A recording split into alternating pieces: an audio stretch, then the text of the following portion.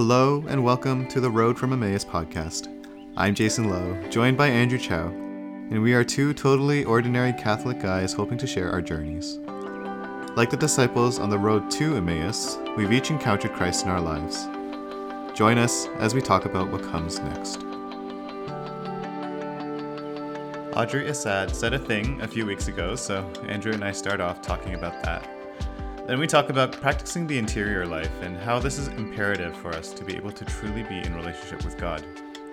Without it, the things we do as Catholics can be seen as meaningless. So we try to unpack what the interior life means, using our own journeys and learnings as examples, along with those of the saints. This is being released just before Palm Sunday, so we're praying that you have a blessed Holy Week. I want to start today's episode with some news. I'm just going to go right into it. So, I think both of us, we're pretty well versed. Actually, I wouldn't say well versed. I haven't kept in touch for a long time. We both like Christian praise and worship music. Yeah. I haven't updated my playlist in it has to be at least a year and a half.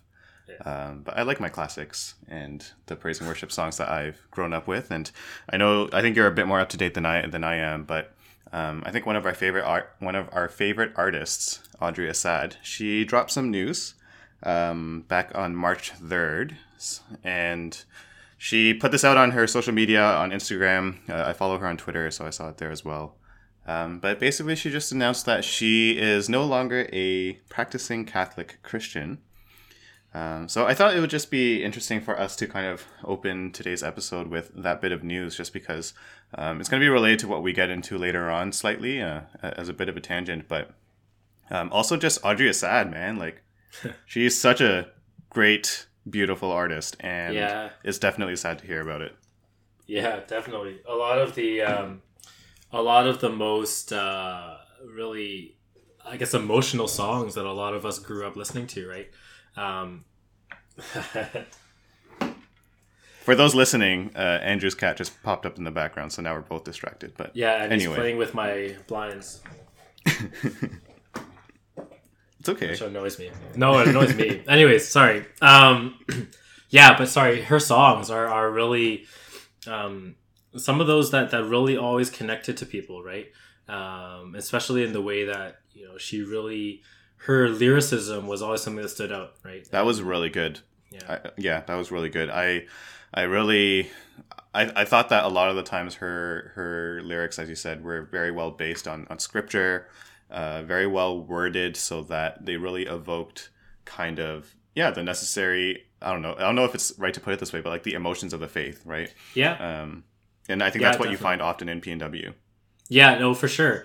Those are the things that really get so many of us to relate to praise and worship music so well, is that it captures our particular emotions, exactly like you said, our highs and our lows, those things that we go through, right? So let me get into it here, just in case you guys can go read it on her Instagram or on her Twitter feed. But I want to highlight parts of her post just to kind of break this news, although it will have been broken for quite a while by the time you guys listen to this.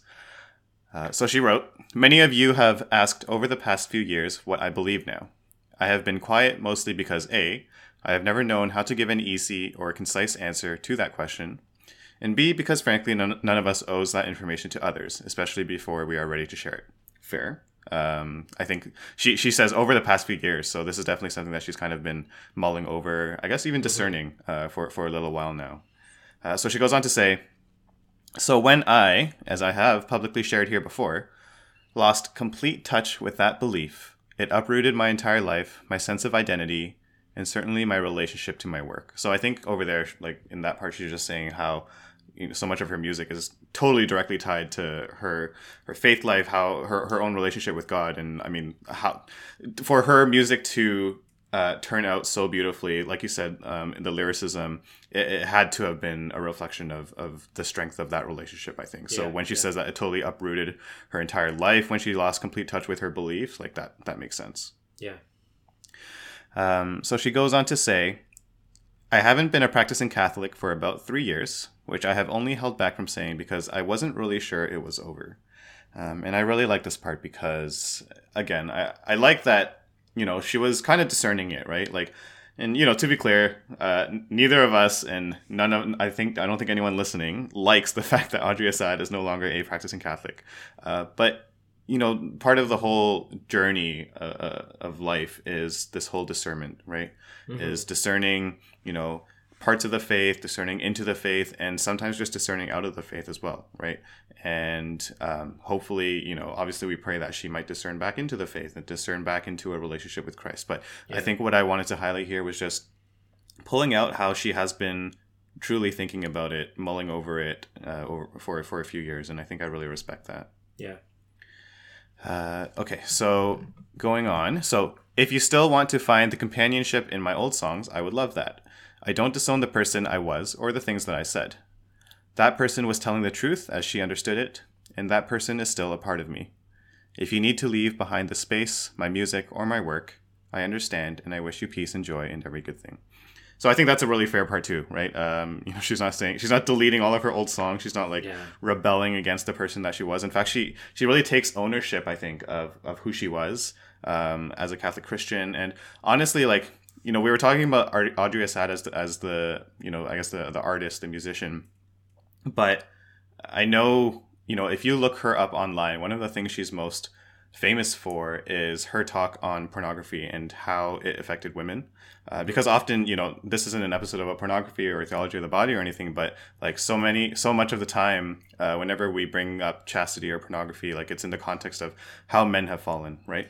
But we need to recognize the fact that this is something that also affects women. And I think Audrey Assad was a really strong voice in testifying to being a witness to her own struggles with that sort of thing.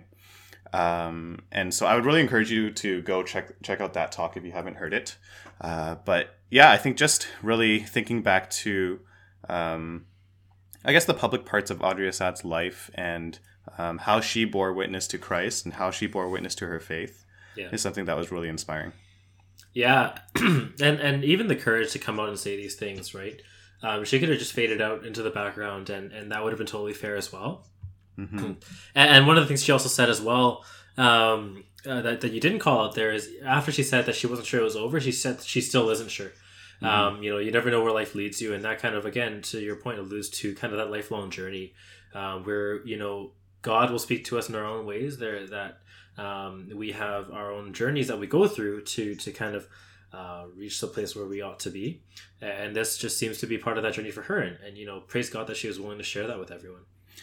For all of us, and even saints, and all the models within the Catholic faith that we might look up to, there's no such thing as an easy journey. Jesus himself didn't walk an easy journey, right? Yeah. And I grabbed that, I think, from our last podcast from Father Raff. There's no part of our faith life, our faith journey that's going to be easy. Yeah. And you very much see Audrey, I guess in a more public sense, but you see Audrey going through that as well. Yeah, totally.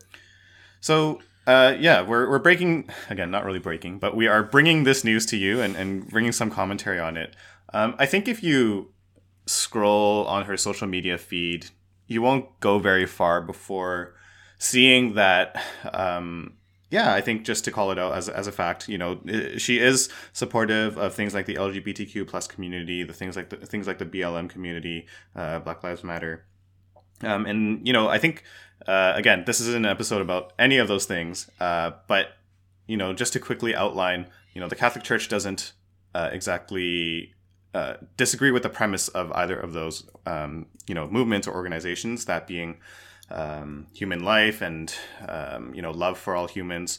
But I think once you really get into it, which, again, we are not, once you really get into it and try to, you know, reconcile the teachings of the Catholic Church to these particular movements, it's a very difficult discussion, obviously, and not something that can be easily accomplished within the span of a few minutes. So, but I think, you know, when you scroll through kind of that public face of her social media, those are kind of the things that you see first and foremost, I think, in terms of what she supports.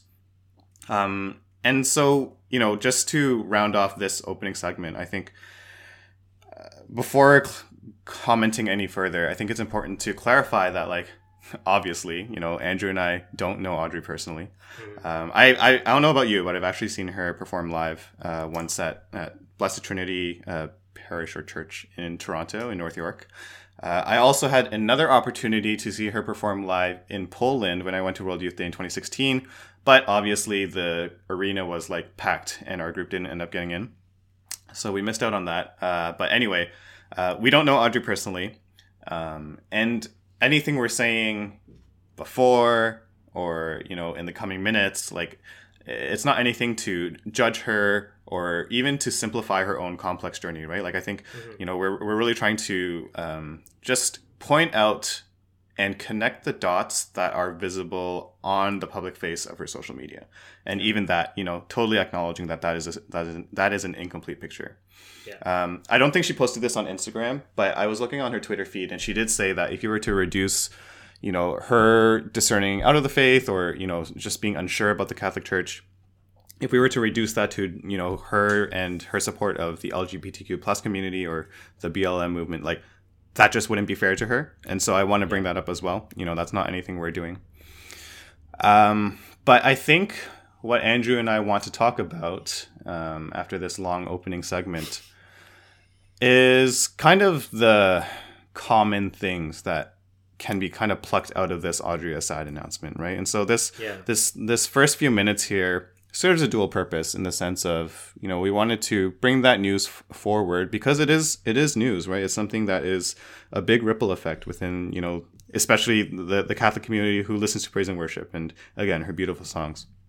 But when you look at kind of the common parts of, you know, why she might have fallen out of her faith and compare that to really the struggles that all of us probably face whenever we are thinking about, you know, what is it that we truly believe in?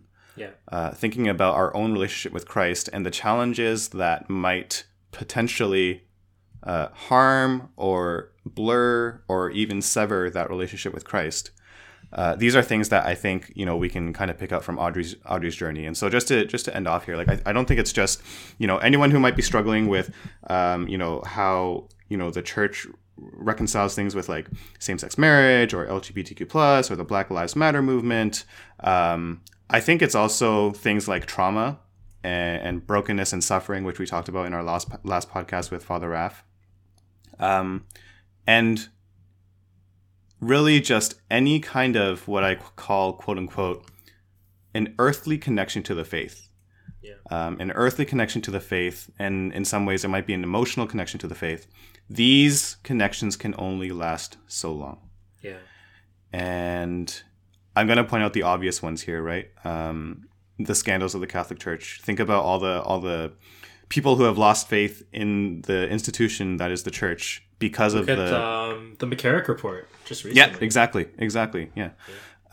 Because of these leaders, these priests, these bishops who have been handed the keys of the church, and they fell to sin and fell to temptation, and these scandals came out, and look at all the people that have left the church, right? And then to, like, obviously that's the kind of one extreme end. I'm going to bring out another example that doesn't really jump out at the page. If you have a local parish priest that you really like, right? Maybe I remember my spiritual director telling me in our most recent meeting, one of his parishioners came up to him and he said, Father, like, I'm so glad you are here at my parish, and I can honestly say that I am a follower of the Catholic Church because of you. And, you know, my spiritual director was obviously, you know, grateful for such a compliment, but he was also saying that, like, that's not something he wants. He doesn't want this parishioner's Catholic faith to be tied to him. Yeah. Parish priests rotate out of parishes. They rotate around the archdiocese all the time. Yeah. And even, again, with the example of the scandal of the Catholic Church, like, priests aren't perfect people either.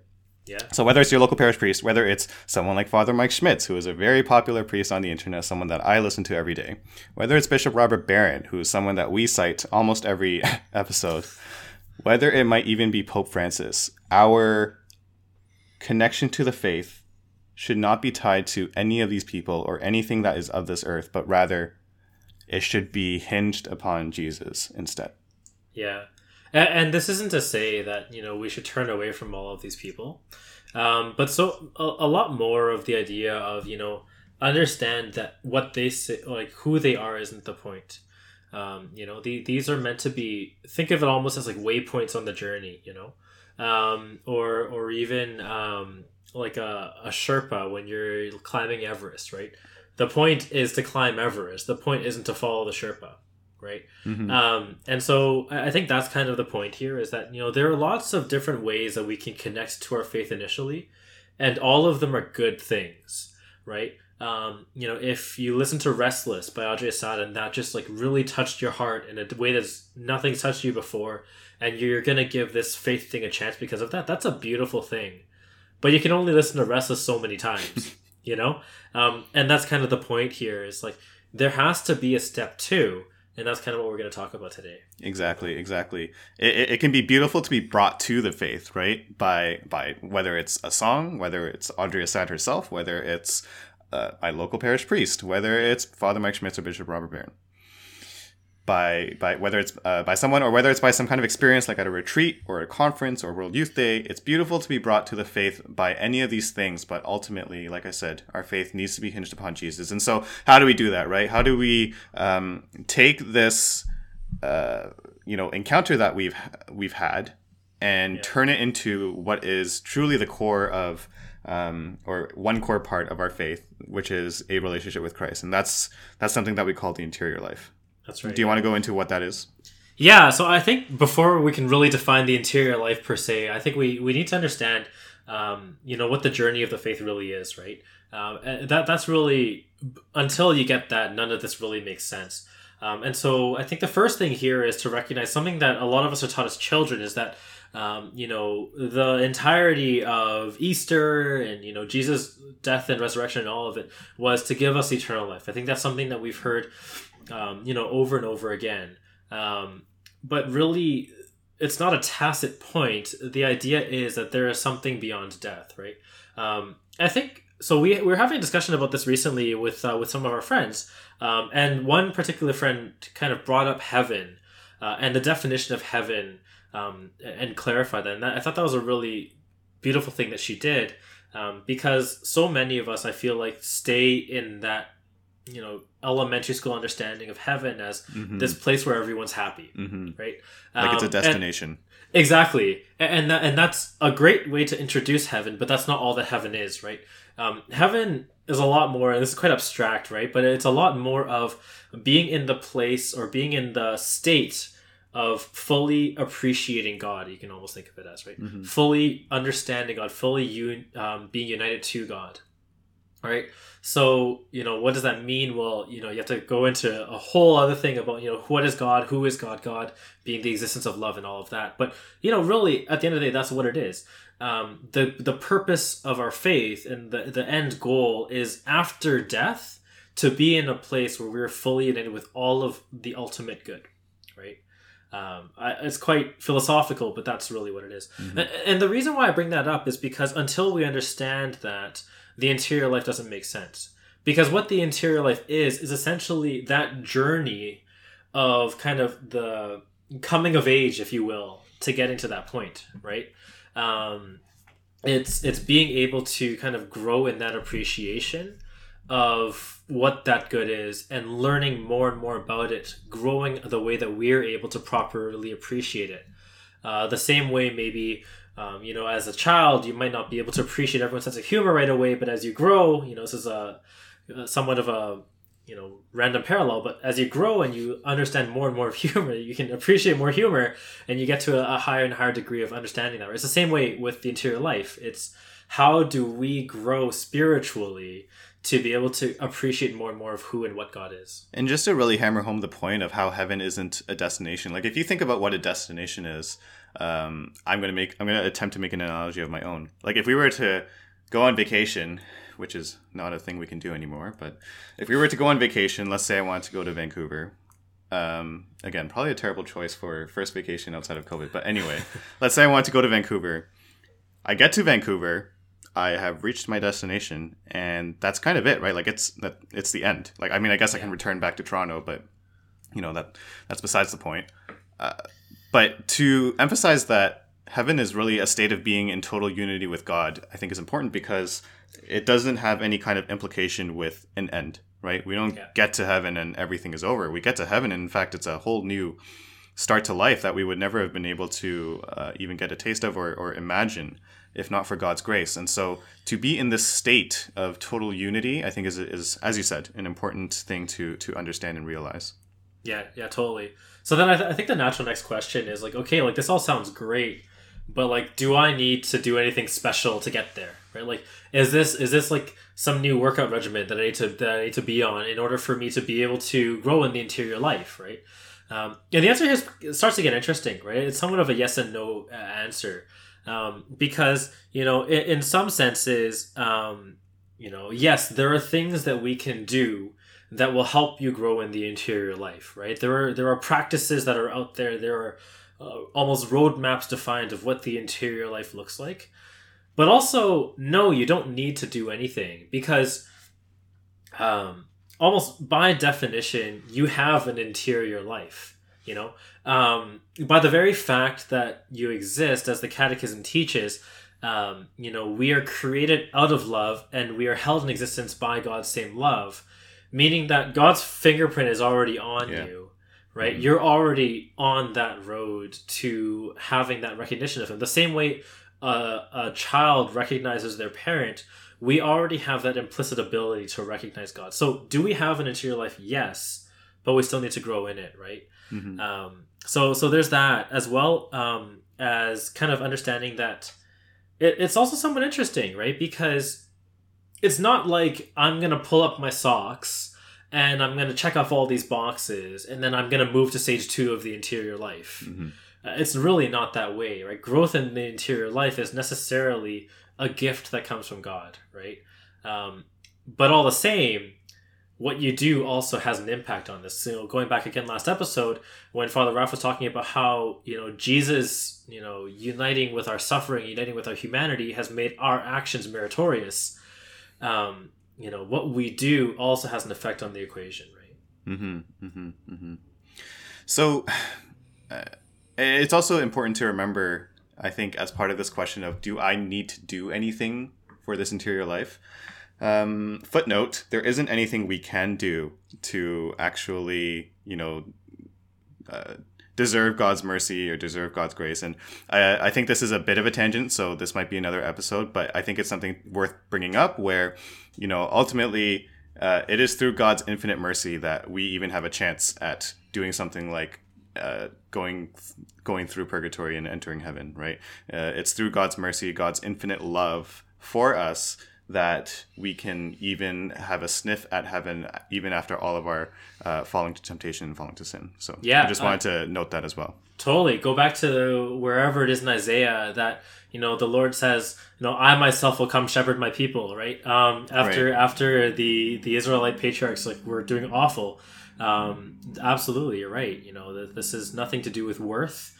It's just God that makes this all happen to us.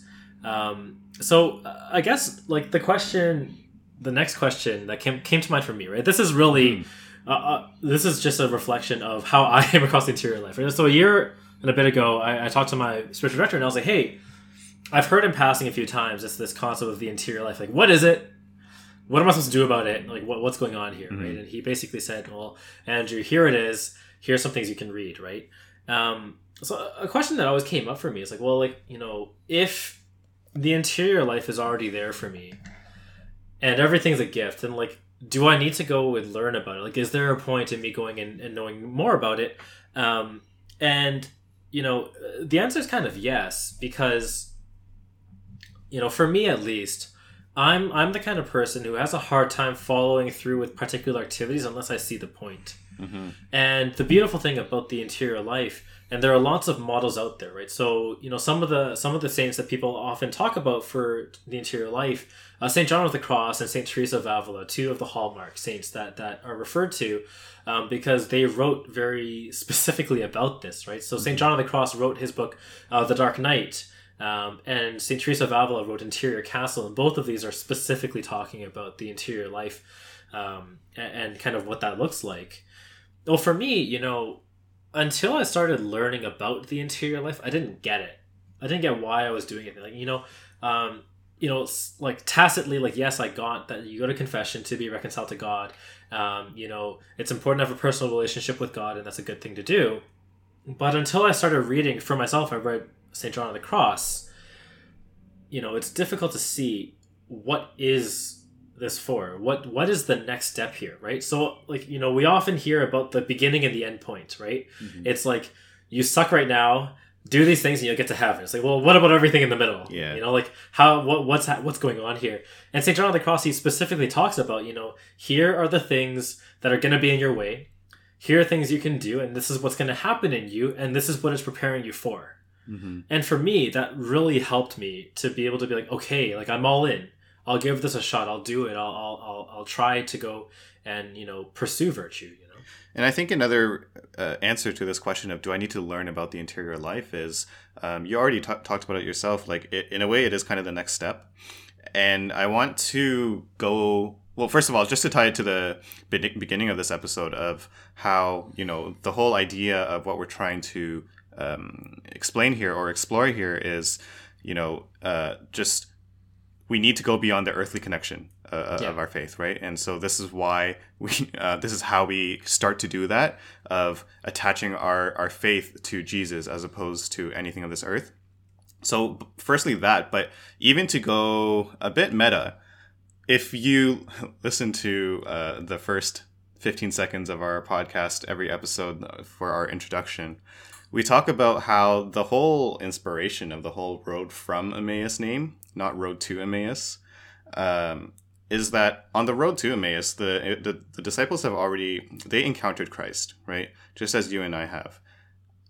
But the idea of this podcast is what comes after that encounter, right? After this initial encounter that you might have had through a particular person, through a particular experience, how do you strengthen your faith and, again, hinge that faith on Christ? And so I think that's also kind of another answer to the whole question of, do I need to learn about the interior life? Yeah, absolutely. And even more to the point, these are kind of like formulas for sainthood, right? Yeah. These are two saints who've written out, in my path to sanctity, this is what I've noticed. This is what had happened for me. I'm going to map it out, right? Mm-hmm. There are other books out there, right? There is The Soul of the Apostolate. There's another beautiful book that maps out the interior life. And all of these, there you go. And these different books have different numbers of stages, right? So St. John of the Cross has 3 stages. St. Teresa of Avila has 7 mansions, as she calls them. I think Soul of the Apostle might have 8 stages. I never actually got there in the book. But,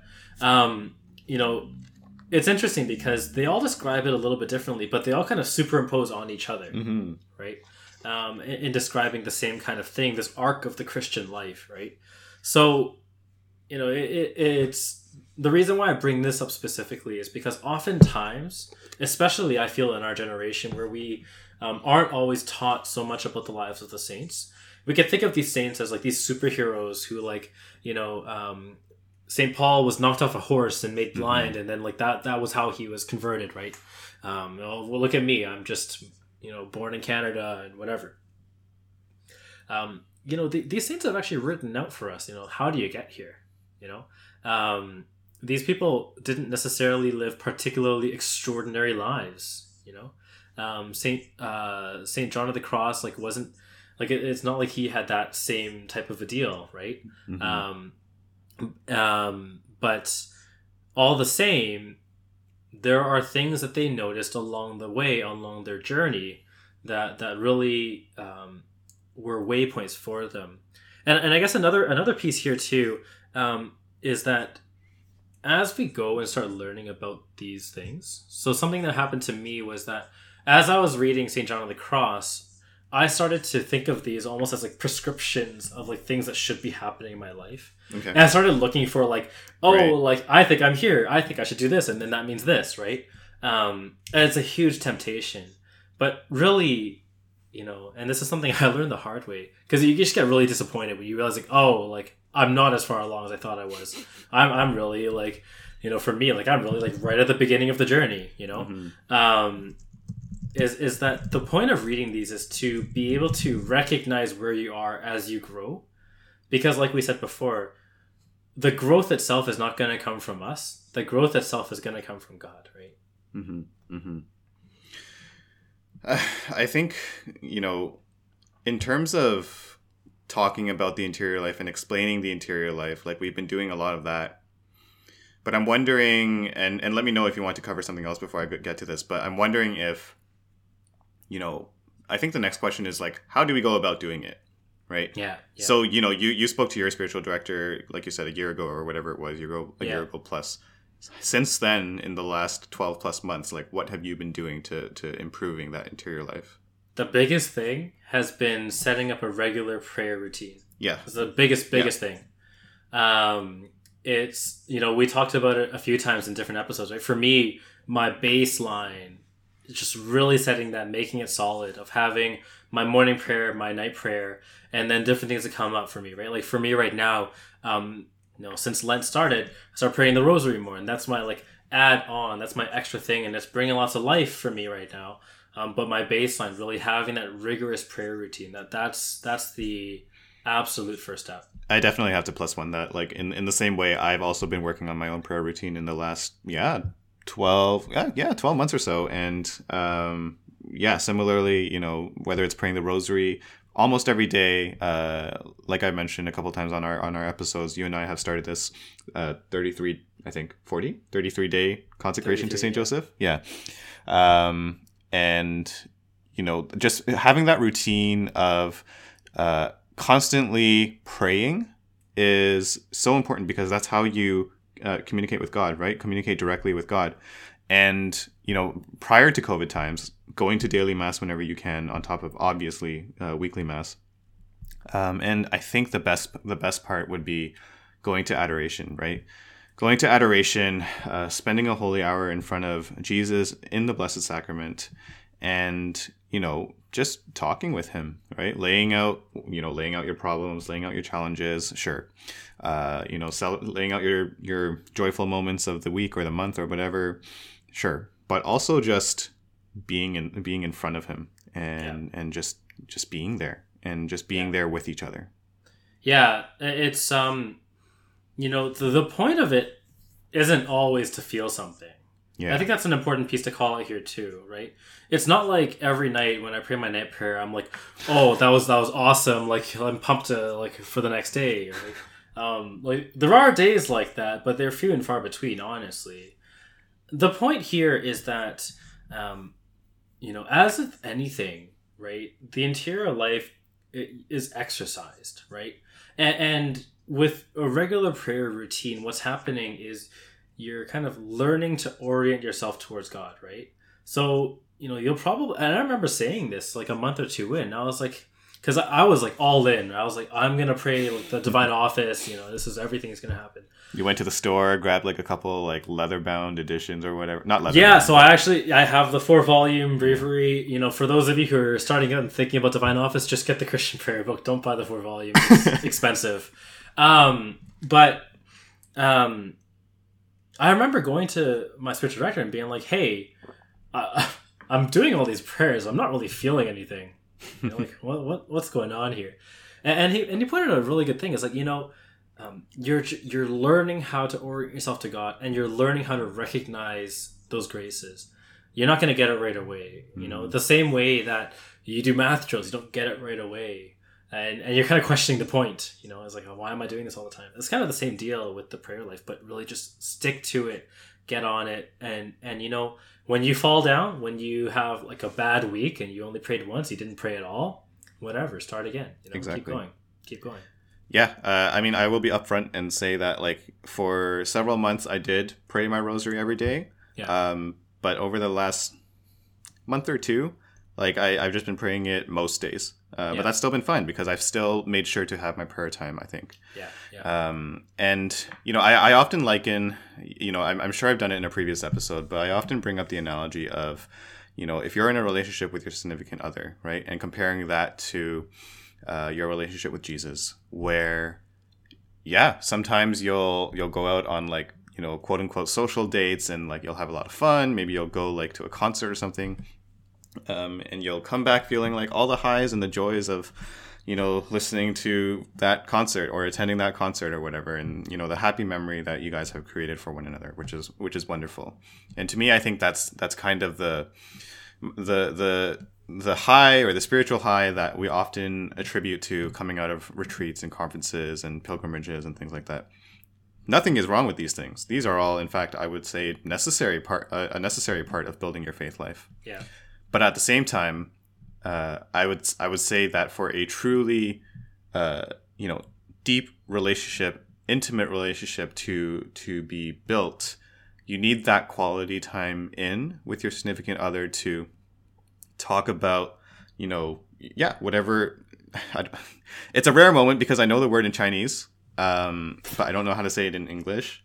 But like the things of your heart, I guess, is what I'm trying to say, right? Those intimate things of your heart where only you and your significant other, only you can understand one another, kind of thing. In the same way, you need that time with Jesus as well. And, hopefully that, maybe I'm like out to lunch with this metaphor. Some people will be like, what the heck, Jason, are you talking about? But hopefully, for some other people, it's something that can be relatable. No, that's absolutely it, right? And I think, we talk about this a lot. And look, here's the thing, right? If you don't relate to that metaphor, if you have a tough time thinking of Jesus as your lover or your friend, whatever, or just like seeing him as more than just like this cosmic abstraction, like, fine, you know what? Like, accept it, fine. But just think about, if you're listening to us still at this point, you're listening for a reason, right? And what's probably happened is, like, at some point along the way, you had that really beautiful encounter, right? You had that really like deep encounter. It's like, oh my goodness, like that was so nice. And what's probably happening, which happens to a lot of us, is that you're probably trying to recreate that same experience, right? You're probably being like, man, like 15-year-old me was so holy, how do I get back there, And the point here is that that's like the teaser, the point of all of this is to say the interior life, that's the good stuff. These earthly attachments, emotional highs, these first kind of retreat moments, that's just the preview, right? And that's where I would say, if you're not connected with any of these, fine, start learning about the interior life. Pick up one of these books. The three that I know off the top of my head are The Interior Life by St. Teresa of Avila, The Dark Night by St. John of the Cross, and The Soul of the Apostolate by Jean-Baptiste Chautard. Chautard, yes.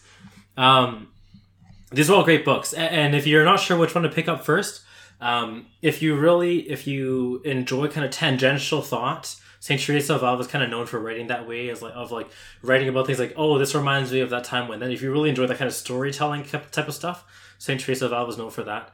If you like the very kind of formulaic academic type of thing, St. John of the Cross is very much like that. Like, these are the things that you will see if this is your particular advice, for example, is how he writes. And then The Soul of the Apostle is much more practically focused, right? If you're a doer, if you like doing things, then this is a great book to read in terms of like, well, how do you feel that doing with the interior life? So Andrew, what if you're a guy like me who finds spiritual reading really difficult? In my hands, I am holding a copy of The Soul of the Apostolate, which I checked before this episode. I ordered it June 22nd, 2020. We are now recording in March 2021. So it's been the duration of a pregnancy, more or less. And I still have not opened my book because I actually think I saw this on your coffee table, and I was like, and you recommended it to me, and I was like, okay, I'll grab it. And I still have not cracked it open. So what if you are a guy like me who just can't do spiritual reading? Look, like, I think to one level, like our good friend Father Eric said once, you gotta get over it. But find things that are gonna work for you. Look, like if you really don't like reading, read 10 minutes a month. Yeah, that's not bad. Like just do something that works for you. And the key with spiritual reading is not how much you read, right? So one of our good seminarian friends, a recipe that he gave me, which I found really helpful for me, because I also don't love sitting down and reading in a long, heady text, is to give yourself a formula, but give yourself time to digest. So what kind of he recommended to me was 20-minute segments, where you spend the first 5 minutes just quieting yourself down, removing the distractions, putting yourself in the presence of the Lord. Do whatever you need to do, right? You could put on a praise and worship song that you like that really gets you into that prayerful mood. Whatever it is, fine. Throw on some Audrey Assad. Read for 10 minutes. If you can't get to 10 minutes, read for 5 minutes. Mm-hmm. The point is, to me, keep that time so short that it is impossible for you to get anywhere meaningful. It takes the pressure off reading quickly.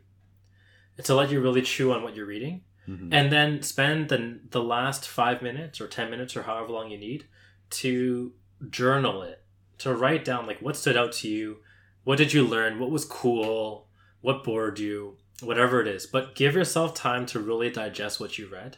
Mm-hmm. And then move on. Like if you're doing this for 10 minutes a month, fine. Do 2 minutes of the music, read for 5 minutes, and then journal for a few minutes. Fine, right? Whatever works, I think is good, but just find something that you can commit to and just do it. Newsflash, if there's one thing I hate more than spiritual reading, it's journaling. But I will say, I have done it in the past, and I know it's fruitful. It's really just, it has actually been fruitful for me to do the spiritual reading and then also to do the journaling. I'm just so lazy that I can't get off my butt to do it. But I will agree with you. Like, I totally 100% agree. It is actually truly helpful and fruitful.